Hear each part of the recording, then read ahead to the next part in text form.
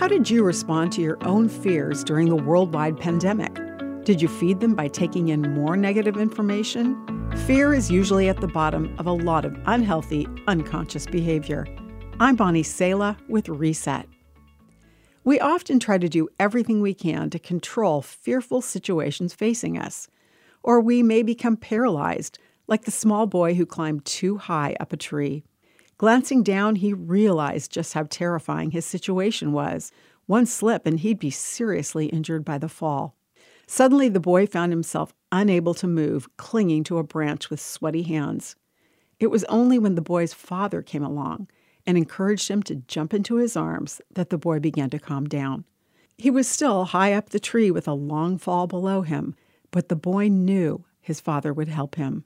The Bible's Psalm 34 verse 4 says, "I prayed to the Lord, and he answered me. He freed me from all my fears." This scripture teaches us that overcoming debilitating fear requires change in focus. When we're consumed by fear, we can turn toward God and shift our focus to Him. God then does the work of answering us and delivering us from our fears. We can learn the practice of taking our eyes off the thing disquieting us to focus on our all-powerful God. His strength and hope will melt away our fears. Keep Psalm 34:4 nearby. Write it down or place it on your phone's lock screen.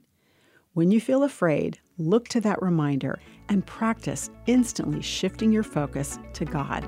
I'm Bonnie Sala with Reset. For a free Bible study on overcoming fear, go to guidelines.org/notafraid. To hear this again, read or share this, visit guidelines.org.